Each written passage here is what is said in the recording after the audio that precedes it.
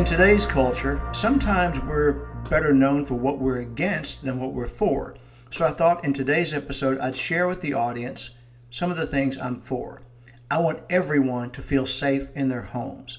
I want everyone to have good, healthy food to eat. And I want everyone to have access to solid health care. And does that make me a Republican or a Democrat? It makes me neither one. It makes me who I am, and that is something to consider.